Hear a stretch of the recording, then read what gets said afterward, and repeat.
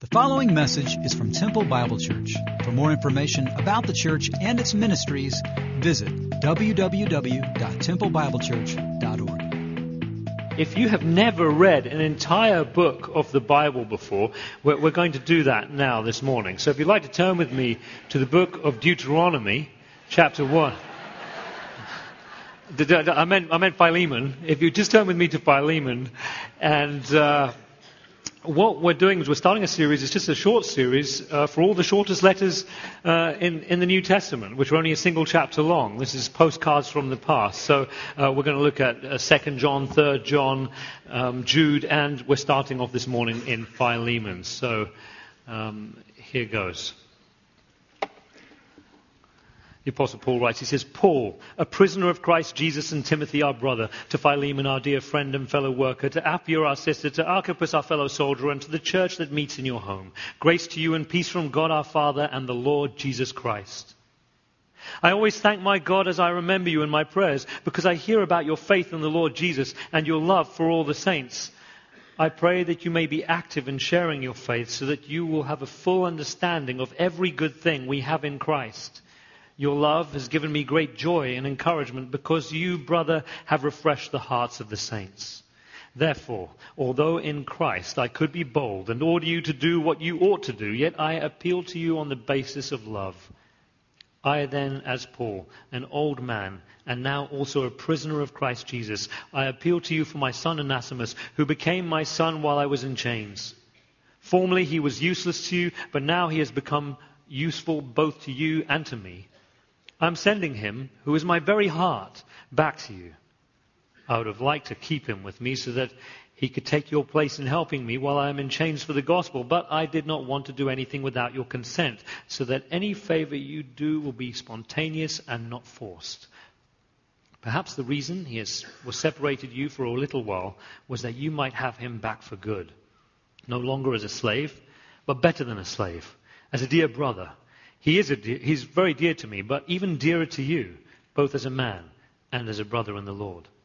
So, if you consider me a partner, welcome him as you would welcome me. If he has done you any wrong or owes you anything, charge it to me. I, Paul, am writing this with my own hand.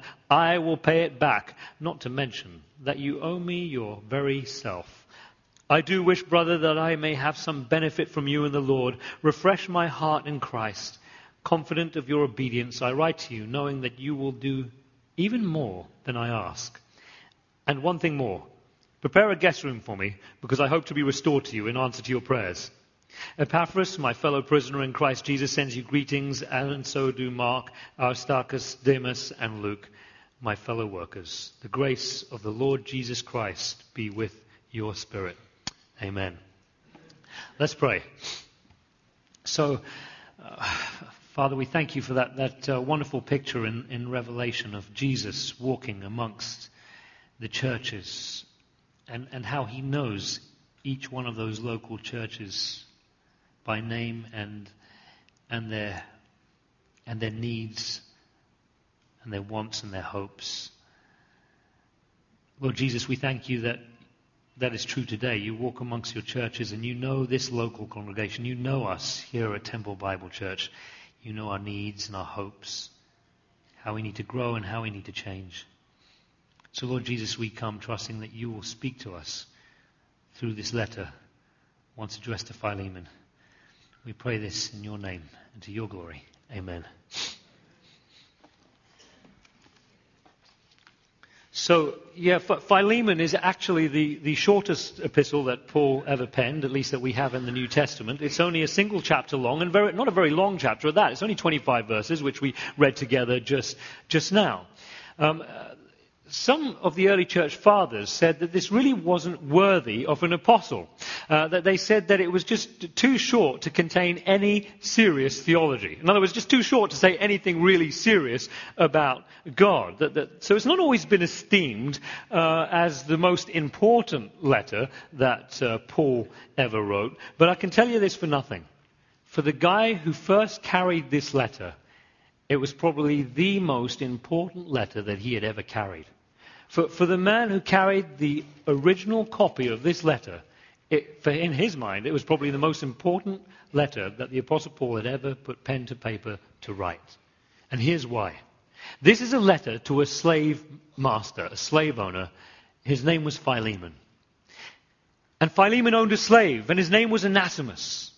And Onesimus had run away from his master Philemon, as slaves sometimes did back then.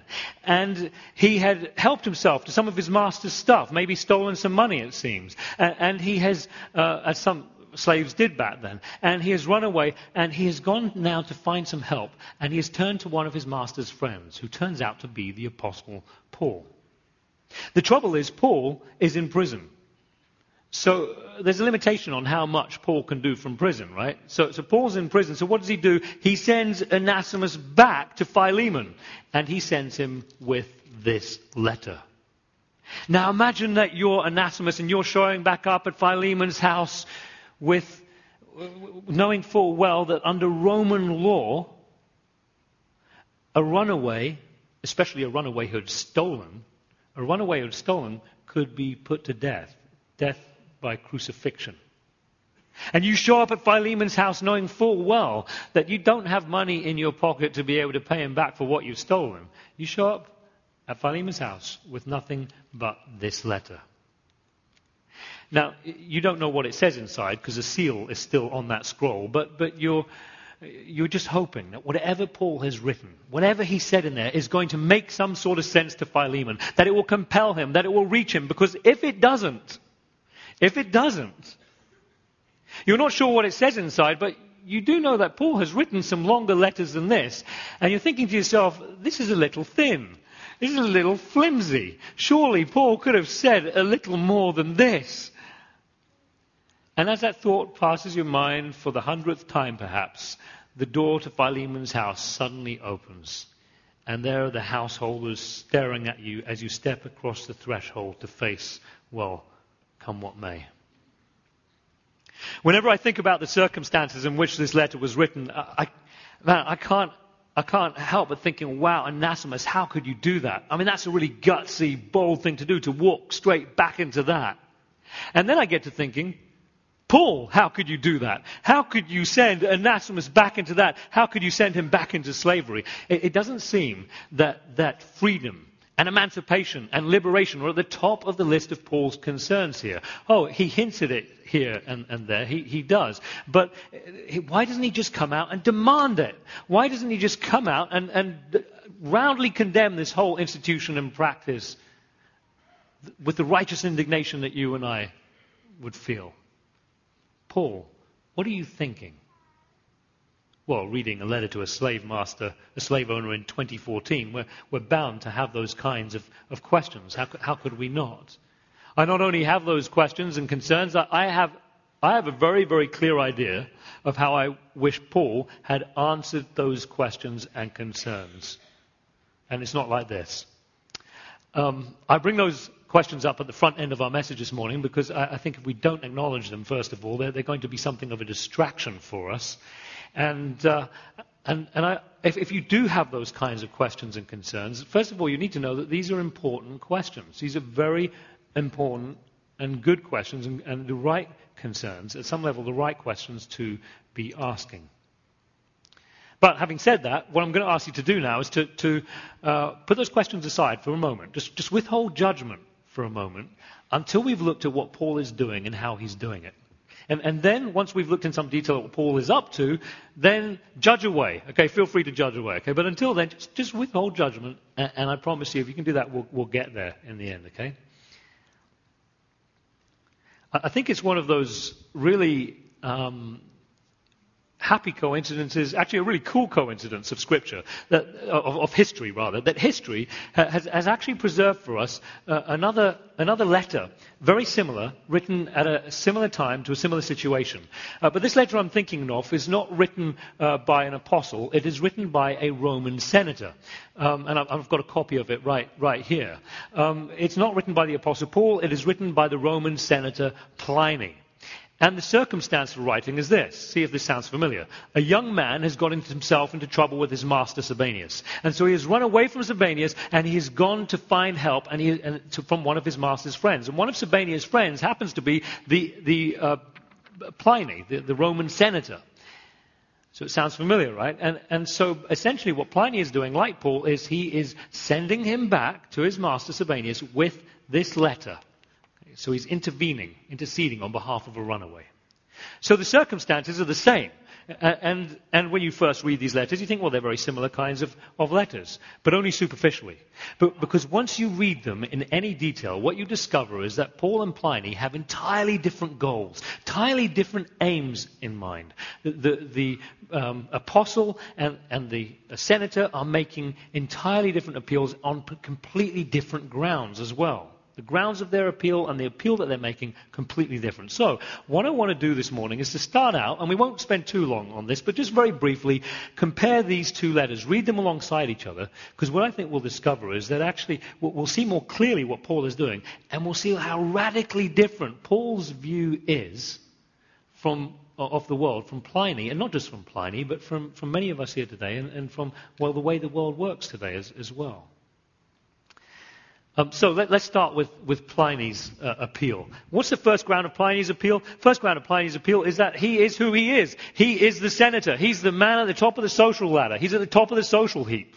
In the middle, you have Sabinius, who is slightly in awe of the great man, who wants to maintain a good relationship with this very influential man, this senator.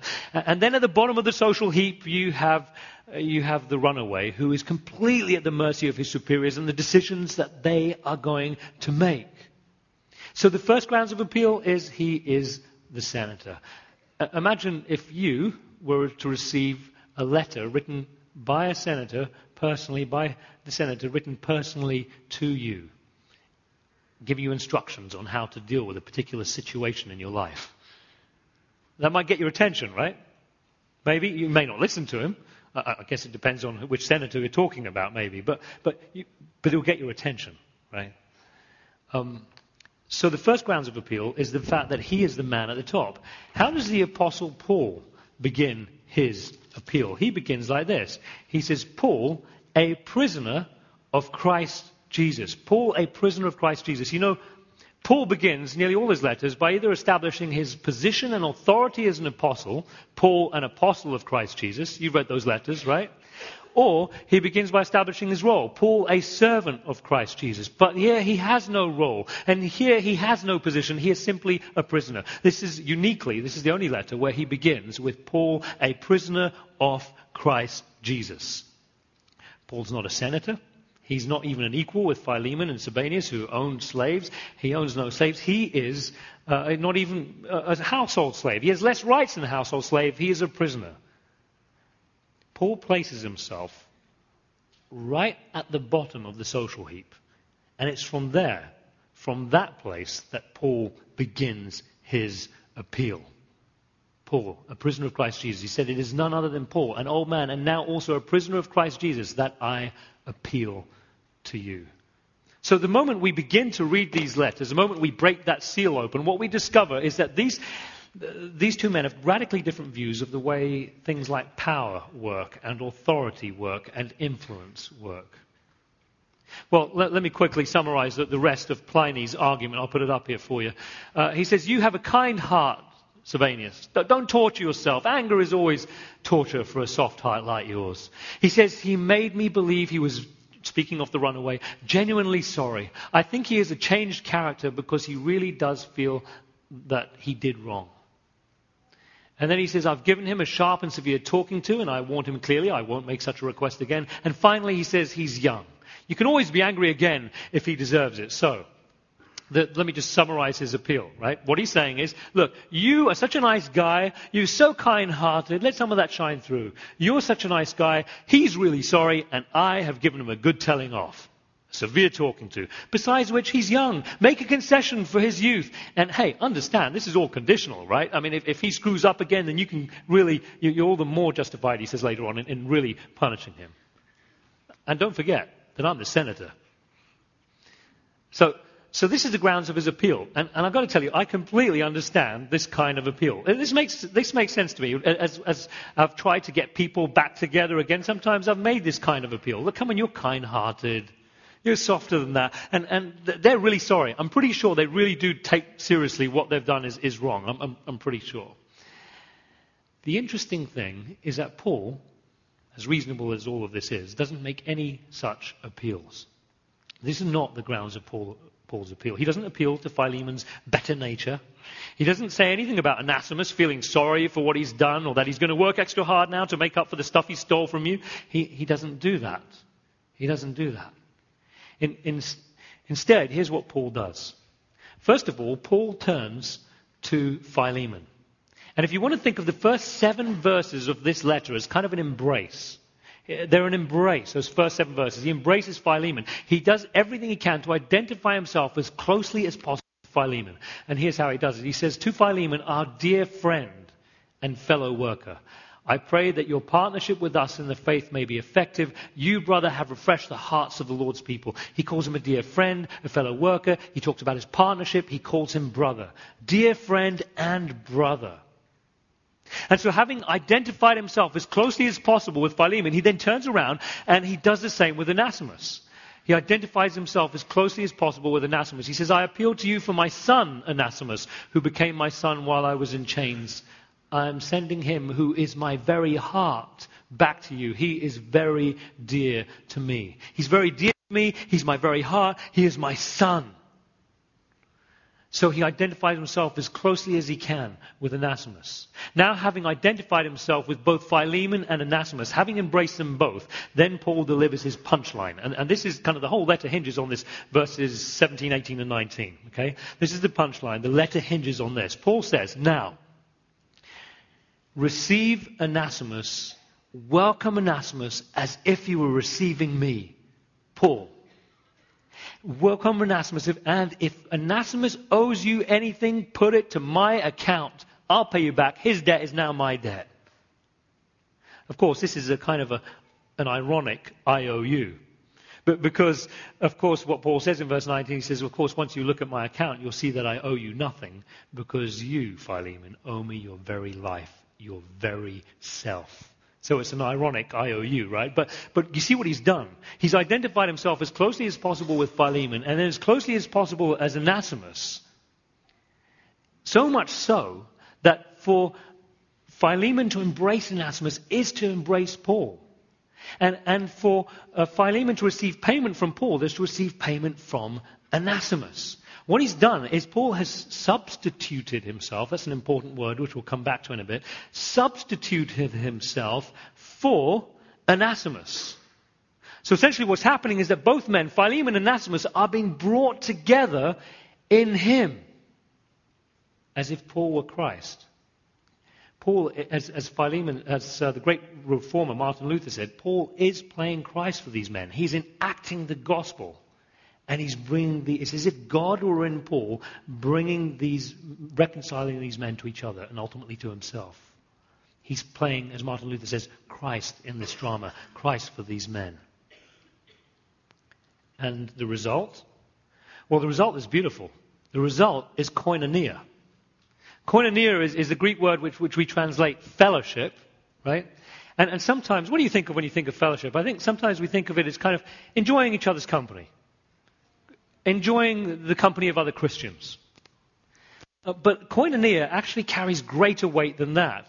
Koinonia, it's difficult to translate into English, but it carries with it this idea of mutual identification. I'm going to put that up on the screen here. Koinonia, mutual identification.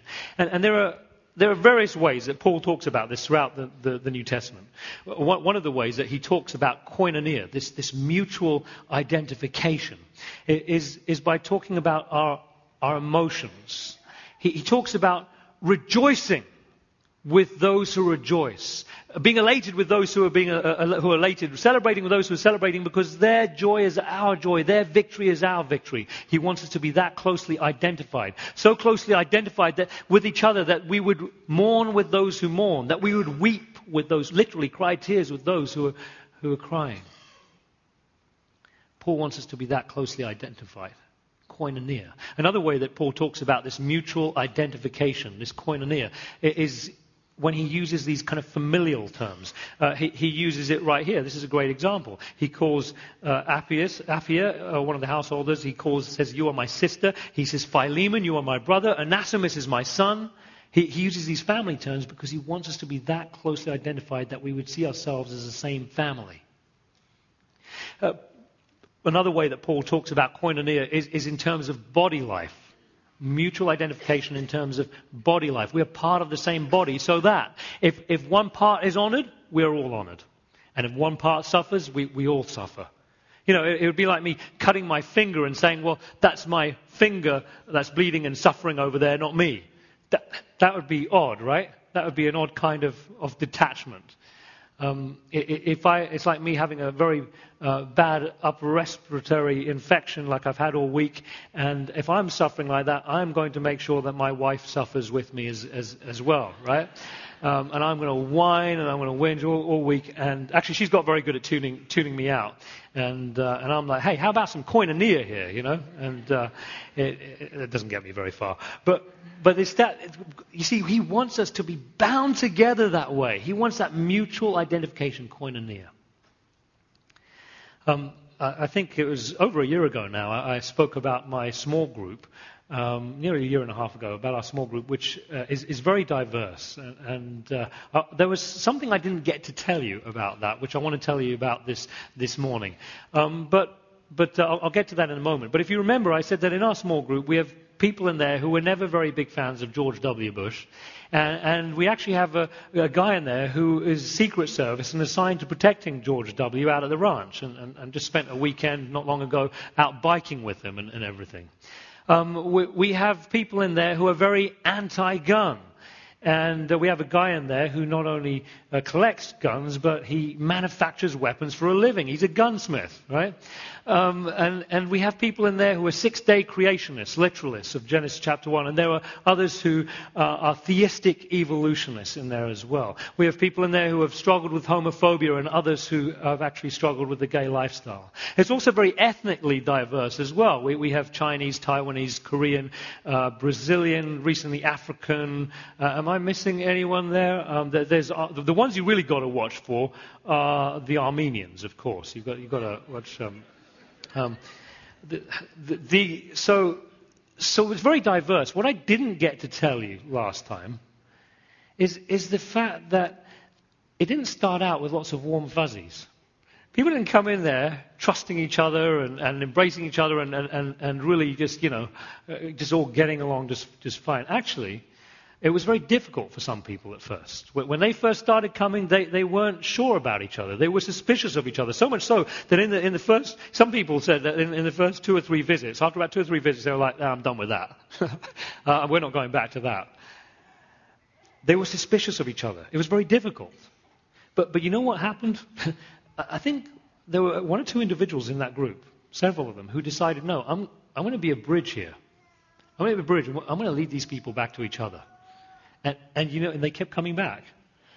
And now they experience, not koinonia as in tolerating each other, or koinonia as in, we enjoy each other's company on a good day.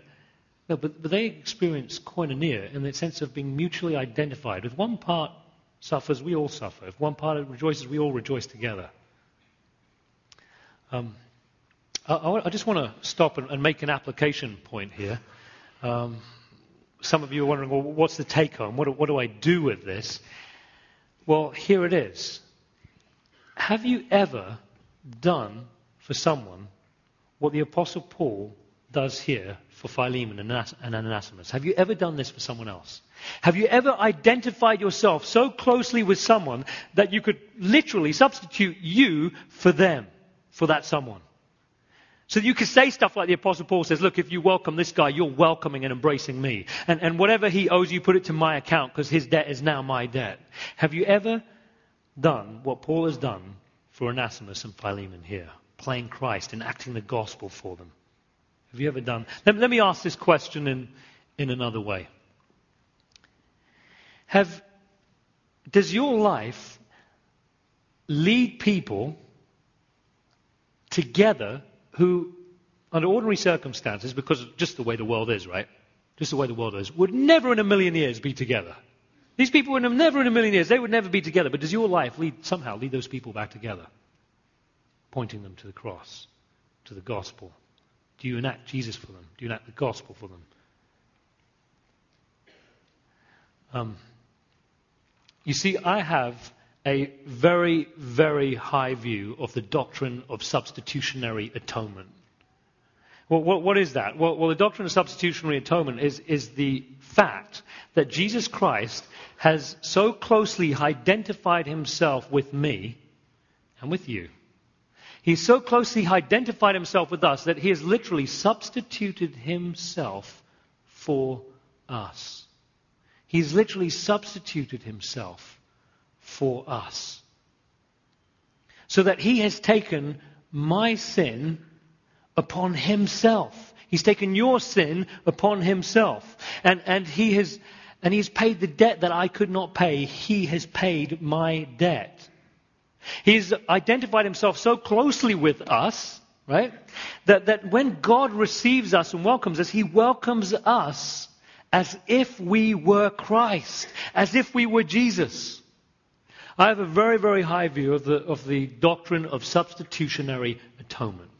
That great exchange.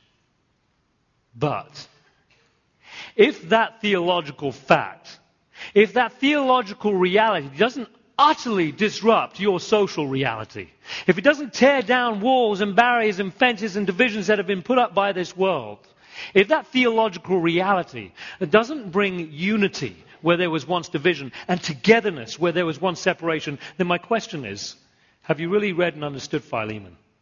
Have you really understood what Paul is saying here? Have you understood what the doctrine of substitutionary atonement really means? Have you understood the gospel? It's worth thinking about. Because who really cares about what you think or believe about that theological fact if it hasn't utterly disrupted your social reality, if it hasn't changed your life in this way? You know, we were so encouraged a few weeks ago as a staff team, actually, as a leadership. When Gary asked the congregation, said, how many of you are in small group? And that Sunday, a bunch of people raised their hands to say that they were, to signify the fact that they were in small groups. And that's you want to encourage the leadership of this church. That's how to do it right there. Because what that tells us is that you guys aren't just out there coming on a Sunday and then disappearing again. Some of you are actually involved in each other's lives. You're kind of working towards this koinonia thing.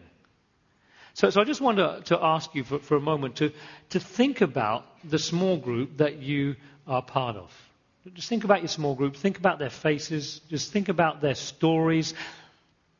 Think about the different paths that they have been on to take them to that place, to bring them to that together. Think about how different some of those people are from each other. Maybe they're very, very different from you as well. Just think about them for a moment. Now ask yourself this question: what work needs to be done? Oh, there's always work that needs to be done. So what work needs to be done to bring these people together? What word? You see, there are so many things in this world that are going to try to divide us, to separate us, to keep us apart. The question is, does your life transcend those lines? Your life in Christ, does your life in Christ transcend those lines of division and lead people back to each other and ultimately back to God? What work do you need to do to bring those people back together? Maybe there's a couple of individuals who you need to substitute yourself for, who you need to be that bridge that will lead them back to each other and back to God. Our dear friend and brother, Celestin Masakura, I've spoken of him many times, and I just want to keep telling his story, parts of it anyway. He established the ministry, African Leadership and Reconciliation Ministry, and his ministry, if you want to understand what this man's ministry in life is about, understand Philemon. This is what Paul does here for Philemon and Onesimus. This is what Celestin's been doing. And he's been doing it on a huge scale. He is so mutually identified with the suffering of his brothers and sisters in Africa that he makes these long and arduous and dangerous journeys into very dangerous parts of Africa, like the Sudan, for instance. And he has been kidnapped and tortured on numerous occasions, several occasions. But he keeps making these journeys because he's mutually identified with them. His ministry began in Rwanda after the terrible, after the genocide, which had its roots in this kind of tribalism. They were divided into this tribe of Hutus and that tribe of Tutsis. And the Hutus and Tutsis slaughtered each other. So he comes in there and he identifies himself so closely with the Hutus and he says, you are my brother, or you are my son. And he identifies with the Tutsis and he says, you are my brother, you are my son, you are my sister. And it's as if God were in Celestin reconciling these men, to these groups, to each other. As the Reformer said, Paul is playing Christ. I mean, Celestin is playing Christ to these people. Just as this has happened, the news of this koinonia and what that looks like has spread as it emerges in different towns and villages where this work is going on. And so it's now reached the ears of these Muslim clerics, these mullahs. And they've said to Celestin, come to our town, come to our village, and you teach us. And he says, you do understand I'm going to be preaching from the Injil, from the New Testament, and you do understand that everything I say has to do with Jesus. And they say, yeah, we don't care. They're tired of the bloodshed. We don't care. We need what you've got. Please come. And so, of course, the gospel is being taken there, and they're being reached with the gospel, and people are coming to Christ. It's an incredible... It is so profound what he's doing out there. And just this last week, he has been out in the Sudan, where there has been terrible bloodshed between the ethnic Christians and ethnic Muslims. And he's sitting down with them, and he's identifying with the Christians, and he's mutually identifying with the Muslims. And you're thinking, well, wait a second. If they're Muslims, they're not Christians. That means they can't really be part of the body of Christ. I get that. We all get that. But I would respond with Paul's words. Don't forget that once you too were far off from God, enemies in your hearts and minds because of your evil behavior, as Paul says. So to return to that question, that troubling question we had at the beginning about, how come Paul doesn't just condemn slavery and demand Onesimus' release right now and emancipation? I've got some other troubling questions as well I'd like to add to that list. How come Paul doesn't speak out against male chauvinism, oppression of women, brutality to women? How come he doesn't stand up and speak out against that and push back on chauvinism with some feminism? How come Paul doesn't speak out against racism and ethnocentrism by talking about pluralism and multiculturalism? How come doesn't Paul care about this stuff? How come Paul doesn't talk about economic injustice and poverty and oppression by pushing back with some economic reform and talking about his favorite economic theory? How come doesn't Paul care about? Of course Paul cares about all of these injustices. But he is thoroughly convinced that in Christ there is neither slave nor free, slavery. There is neither Jew nor Greek, racism. There is neither male nor female, male chauvinism. But all are one in Christ. There is neither Jew nor Gentile, neither slave nor free, nor is there male and female, for you are all one in Christ Jesus. You see, of course Paul cares about this stuff, but he is blowing it up from the inside.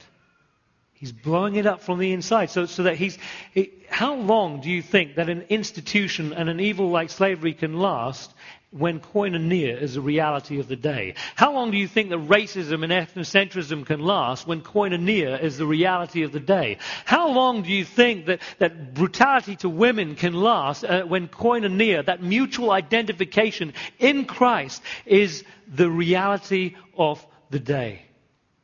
He cares about it, but he's blowing it up from the inside.